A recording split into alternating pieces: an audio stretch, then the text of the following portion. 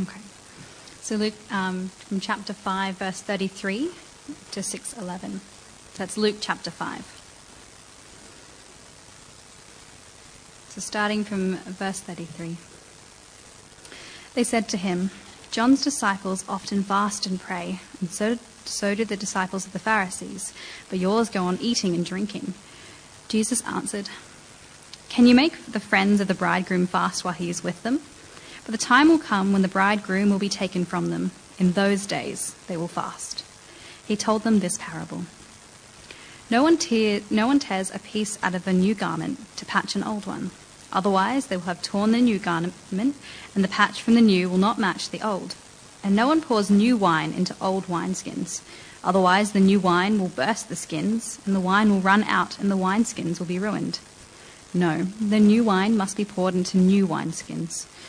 And no one after drinking old wine wants the new, for they say the old is better. One Sabbath, Jesus was going through the grain fields, and his disciples began to pick some of the heads of grain, rub them in their hands, and eat the kernels. Some of the Pharisees asked, "Why are you doing what is unlawful on the Sabbath?" Jesus answered them, "Have you never read what David did when he and his companions were hungry? He entered the house of God, and taking the consecrated bread, he ate what is lawful only for the priests to eat, and he gave some to his companions. Then Jesus said to them, 'The Son of Man is Lord of the Sabbath.' On another Sabbath, he went into the synagogue and was teaching, and there was a man there whose right hand was shriveled. The Pharisees and the teachers of the law were looking for a reason to accuse Jesus, so they watched him closely to see if he would heal on the Sabbath. But Jesus knew what they were thinking, and said to the man with the shriveled hand, 'Get up, stand in front of everyone.' So he got up and stood there. Then Jesus said to them, 'I ask you, which is lawful on the Sabbath, to do good or to do evil, to save life or to destroy it?' And he looked around at them all and said to the man, 'Stretch out your hand.' He did so, and his hand was completely restored. But the Pharisees and the teachers of the law were furious and began to discuss with one another what they might do to Jesus.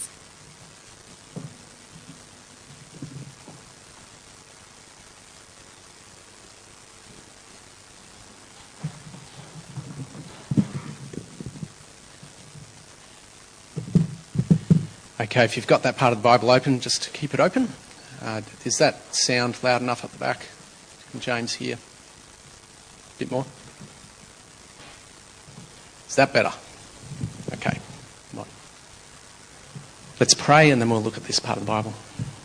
Heavenly Father, we just ask that as we look at Luke's Gospel, we pray that we would see Jesus clearly. We pray that you would help each one of us to trust in Jesus as our Lord and our Saviour. We pray in Jesus' name. Amen. When I was studying engineering at New South Wales Uni, I had a morning which I was a little bit bored. We were supposed to be in an engineering maths lecture. I think it was probably vector calculus. And across the hall, I knew that there was an arts lecture in philosophy. So I thought I'd go along to that instead. And if you think about it, an engineering student in an arts lecture is about as out of place as it's possible to imagine anything. You don't believe me? Anyway, trust me, it is. In the passage we're looking at today, we see Jesus not fitting in. But the difference is, he belongs. In fact, he's in charge. He's the boss. And the people who think they are in charge, they won't accept him.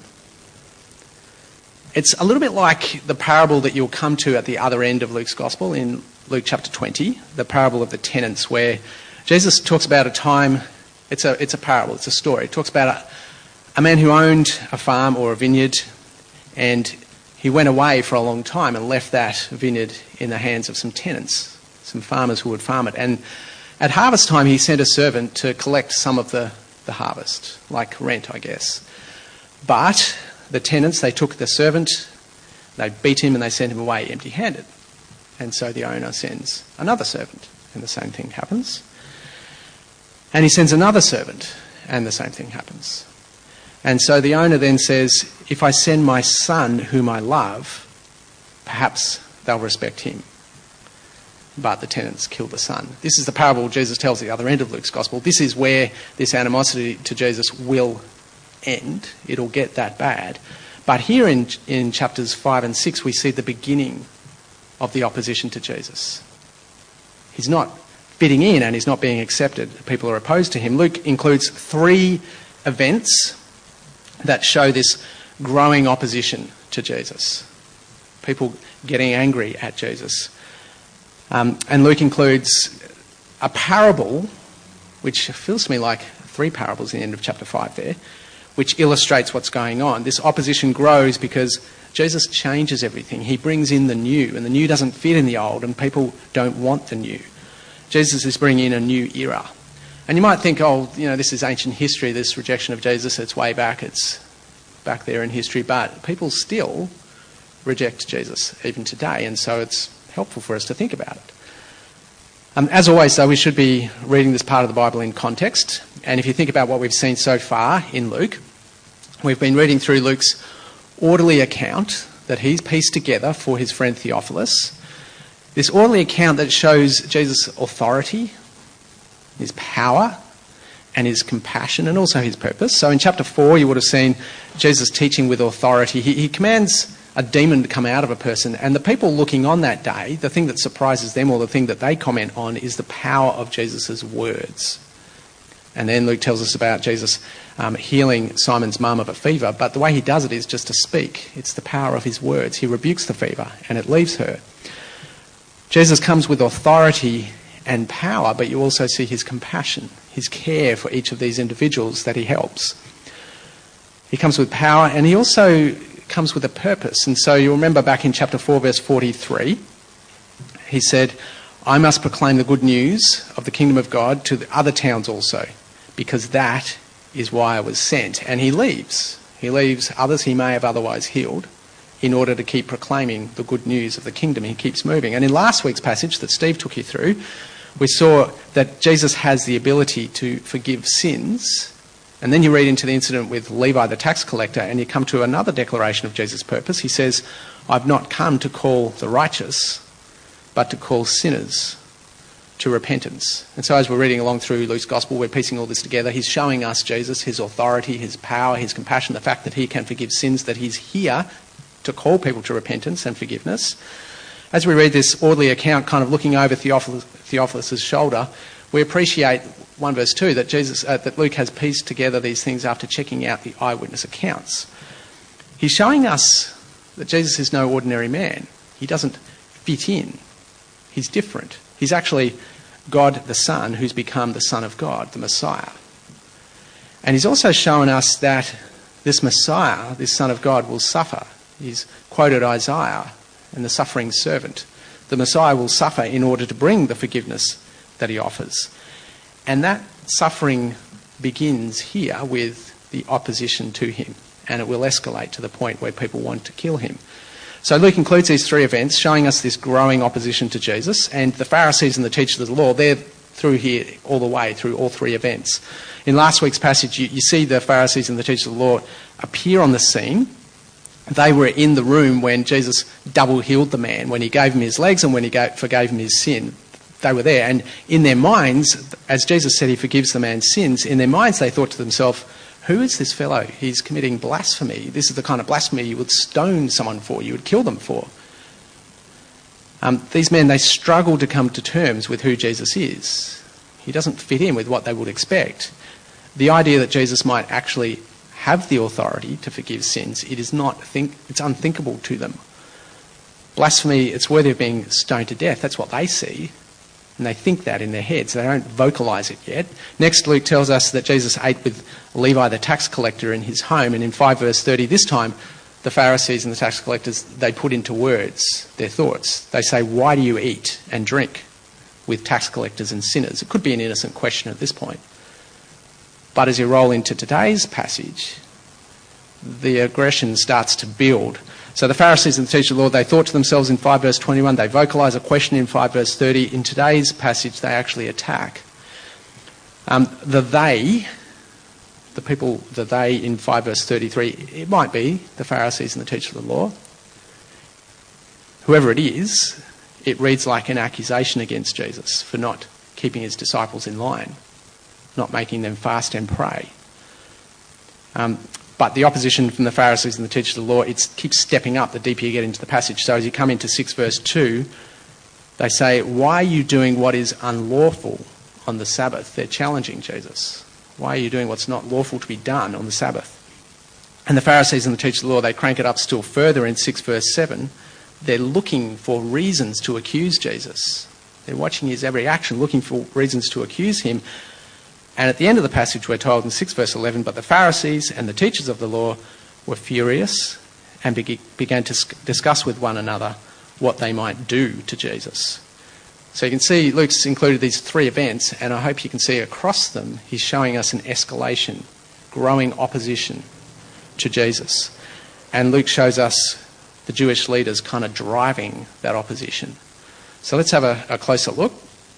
Go back to the start of the passage, 5 verse 33. The question about fasting. So it goes 5 verse 33. They said to him, John's disciples often fast and pray, and so the disciples of the Pharisees. But yours go on eating and drinking. It's not an innocent question. It's an accusation against Jesus. It's like, keep your boys in line. They're being slack. It's like they're pointing the finger, a bit like us boys at the dinner table when we were little, pointing the finger and saying, he didn't wash his hands. It's an accusation. Jesus is being slack. He's not being holy.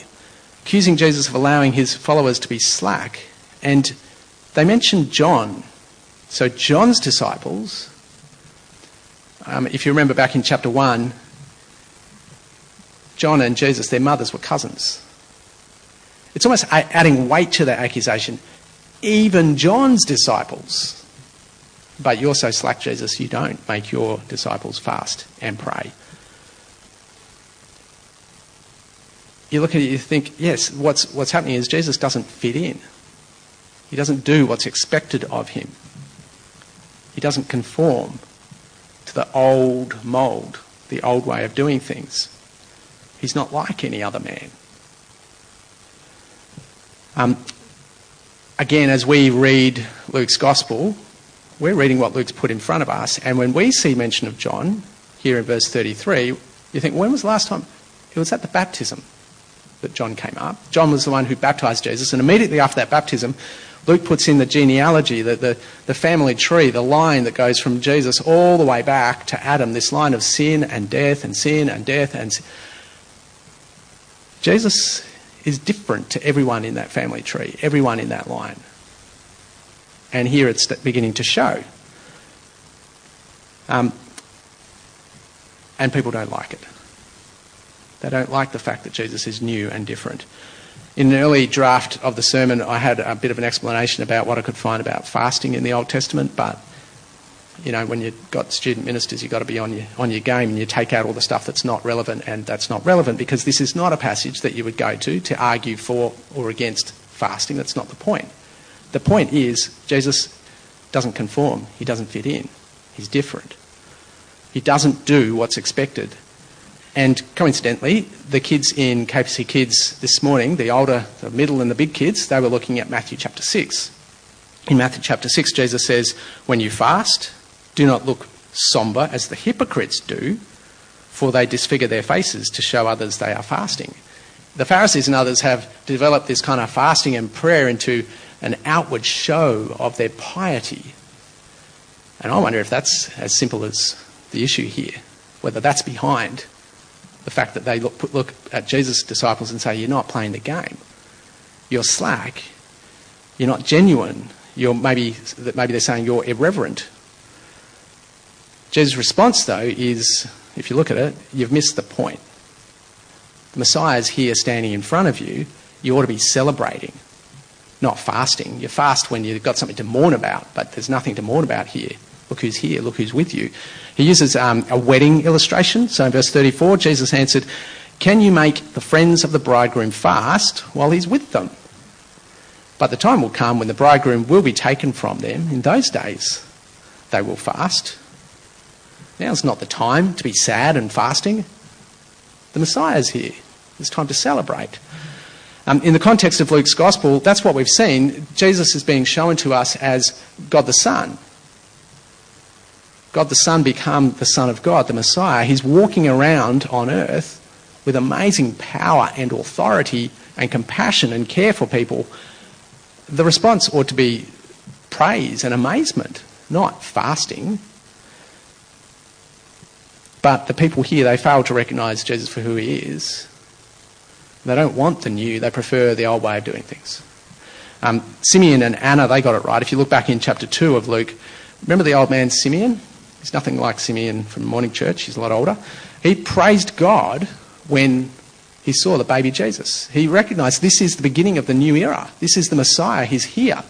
Or Anna in chapter 2 verse 37, it says that she used to spend her days fasting and praying in the temple.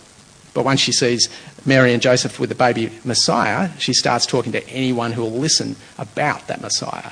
Everything's changed. She's praising God. They celebrate, Anna and Simeon celebrate because they can see the beginning of the new era. The new is coming in, cutting across the old.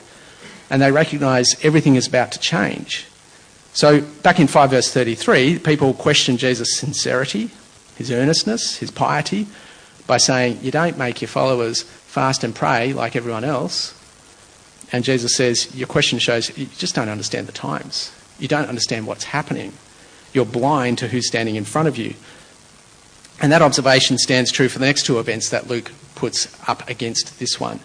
The Pharisees, teachers of the law, they continue to fail to see who Jesus is. They want him to fit in, to conform, but he doesn't. Jesus changes everything, but people fail to see that. And so the first event, before we look at the next two events though, in 5 verse 36 there's the parable that Jesus uses to explain all this. And when I look at it, I think, well, actually, it's like there's three parables. So there's the new and the old garments, and then there's the new and the old wineskins, and then there's the new and the old wine. So the garments first, verse 36, he told them this parable, no one tears a piece out of a new garment to patch an old one. So you don't ruin the new in order to patch the old. It goes on, otherwise they'll have torn the new garment, and the patch for the new, from the new will not match the old. You've wrecked both. You don't do that. And then the parable of the wineskins, verse 37, and no one pours new wine into old wineskins, otherwise the new wine will burst the skins, the wine will run out, so it's ruined, and the wineskins will be ruined. No, new wine must be poured into new wineskins. You're getting the point? The new and the old, they don't fit together. You can't fit one into the other. And then he adds in verse 39, and no one after drinking old wine wants the new, for they say the old is better. You roll it all together, and Jesus' parable or parables are saying it's time for the new. It's not time to patch the old. The new can't be combined with the old, but there is some who don't want the new. They will hang on to the old. And as we read on in Luke chapter 2, we see two examples of Jesus, the new, changing everything, but people preferring the way they are, preferring the old, clinging to the old. So, in 6 verse 1, one Sabbath, I think you'll see the way this is introduced. This is not necessarily chronological. Luke's put these events together for us to see a pattern. One Sabbath, Jesus was going through the grain fields and his disciples began to pick some heads of grain, rub them in their hands and eat the kernels. And some of the Pharisees asked, why are you doing what is unlawful on the Sabbath? We look at that and scratch our heads and think, what's the big deal? They were just having a bit of a bite to eat. It's not a big deal. But for the Pharisees, it's a massive deal. They were breaking every rule that the Pharisees had added to the law as far as the Sabbath goes. And it feels like the Pharisees are looking for Jesus and his disciples to set a foot wrong. They've added these extra rules, these extra requirements, and they see Jesus' disciples falling short. It's very similar to the accusation about fasting, isn't it? The implication is that Jesus, he's not concerned about holiness. And look at Jesus' response in verse 3. He answered them, have you never read what David did when he and his companions were hungry? He entered the house of God and taking the consecrated bread, he ate what was lawful only for the priests to eat. And he also gave some to his companions. You can read about it in 1 Samuel chapter 21. And we're not told that that event happened on a Sabbath. The connection seems to be the fact that they're eating food. That's about it. But the consecrated bread that David and his men ate was only for the priests. David went against the law to feed his hungry men. What's the point Jesus is making? Well, Jesus is reminding them that the rules were relaxed for David when he and his men were in need. Perhaps he's also saying, if you're raising the question of whether Jesus is doing the wrong thing, well, shouldn't you also be, or aren't you also implying that David has done wrong? But that's not the way it's recorded for us in the scriptures. Perhaps Jesus is also saying that they've misunderstood the purpose of the Sabbath and the law. But he's not finished. He goes on in verse 5. Then he said to them, "The Son of Man is Lord of the Sabbath." That phrase, Son of Man, Steve introduced it to it last week because it pops up for the first time there. Son of Man, it's like talking in the third person, saying, if one, like the Queen might, if one would want to, I can't do a Queen accent, but it's that third person way of talking. It's Jesus kind of obscurely saying in the third person, a man might da-da-da. And all through the Old Testament, through the Psalms and Ezekiel and Job, Son of Man, that term, it's used that way, this sort of third person way of talking. But there's also the way it's used in Daniel 7, when Daniel has these visions of these horrible beasts, and then he sees one like a Son of Man. And that one like a Son of Man will rule forever. He's the King of Kings. And Jesus is using, there's a bit of ambiguity in the way that he's talking. Yes, he's saying a man would, but he's also saying he is the Messiah, the eternal King, the Son of Man from Daniel 7. And he has authority over the Sabbath. He is Lord of the Sabbath and all the laws behind it. The other Gospels, one of the points they make is man was not made for the Sabbath, but the Sabbath was made for man. You can see that here, if the third person type language. Man is the Lord of the Sabbath. It's there as a day of rest, and it's there for you. You're not there to keep rules and serve the Sabbath. But Jesus is saying more than that. He's saying he is the Lord. He is the boss of the Sabbath. He's the Son of Man. Remember the parables that Jesus told? He's bringing in the new. This is a change of era. The arrival of the Messiah changes everything. Remember that genealogy back in chapter 3 of Luke, that chain of people, the sin and death and sin and death. The Son of Man, he's changing all that. And for the Son of Man, the Sabbath, it's not a burden. It's not this legalistic rule-keeping exercise. The Sabbath, it's a day of rest, a day of freedom, a day of grace and mercy and kindness, a day when you remember and celebrate all God's achievements, the way he's made everything and everything he's done. It's a time for praising God. It's like a taste of the eternal Sabbath rest with God in heaven. Jesus' approach to the Sabbath is entirely different. He changes everything. He smashes the harsh, legalistic expectations that the Jewish leaders have inflicted the people with. But when the Pharisees and the teachers of the law get this glimpse of what Jesus is saying, they don't like it.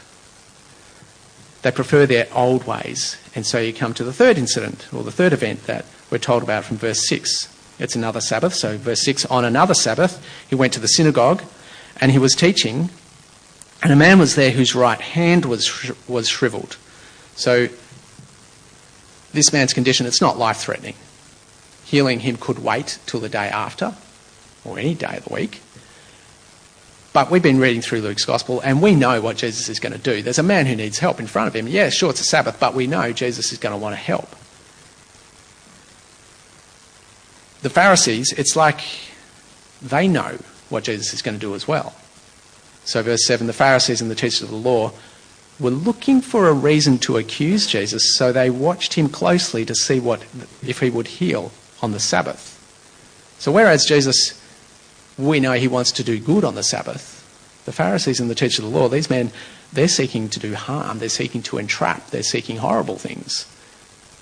And so verse 8, but Jesus knew what they were thinking and said to the man with the shriveled hand, get up and stand in front of everyone. So he got up and stood there. And then Jesus said to them, I ask you, which is lawful on the Sabbath?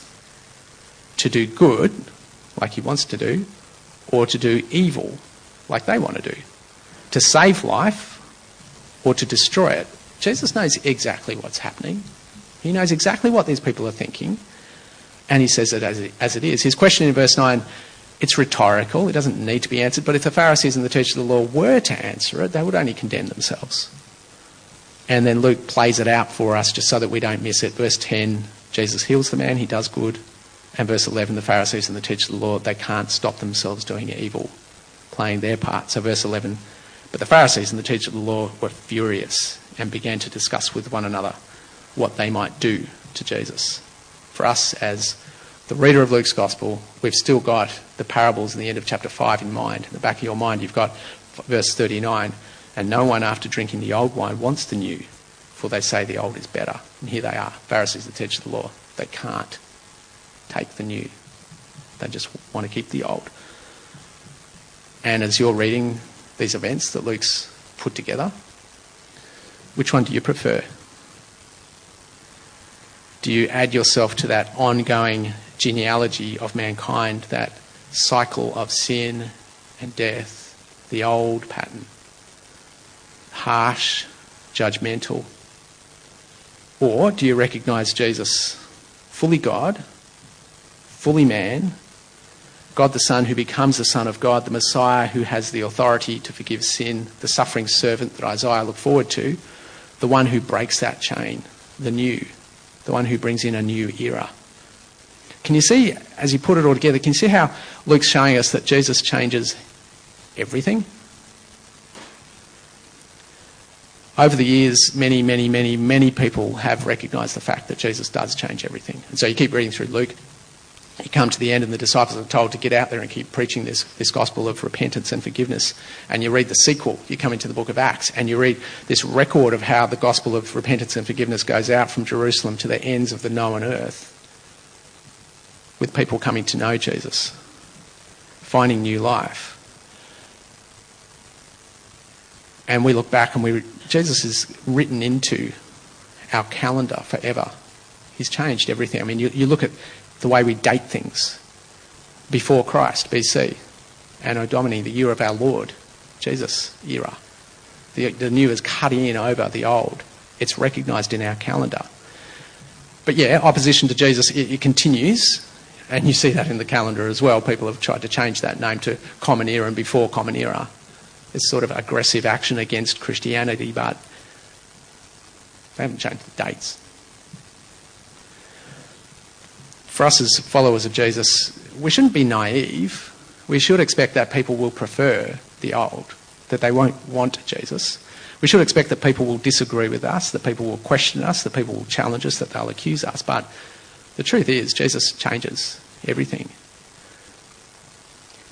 In today's passage, what you see is Jesus turning harsh rule-keeping and judgmental legalism into freedom and grace and kindness and release from captivity. And that's just the kind of small taste of what as you keep reading through Luke, it's a small taste of what you'll see Jesus do as he deals with sin and death finally and completely. And so when you accept Jesus as your Lord, your Messiah, your King, when you accept him as your Saviour, then new life starts. Freedom and forgiveness and a kind of a grace and a mercy that it changes everything. So we keep going through Luke. We'll look at the next little bit next week, but I trust there's enough for us to talk about here tonight. This passage has kind of got layers through it, and we've only had a very quick look across it. But I'm going to pray for us and encourage you to keep thinking these things through. Let's pray.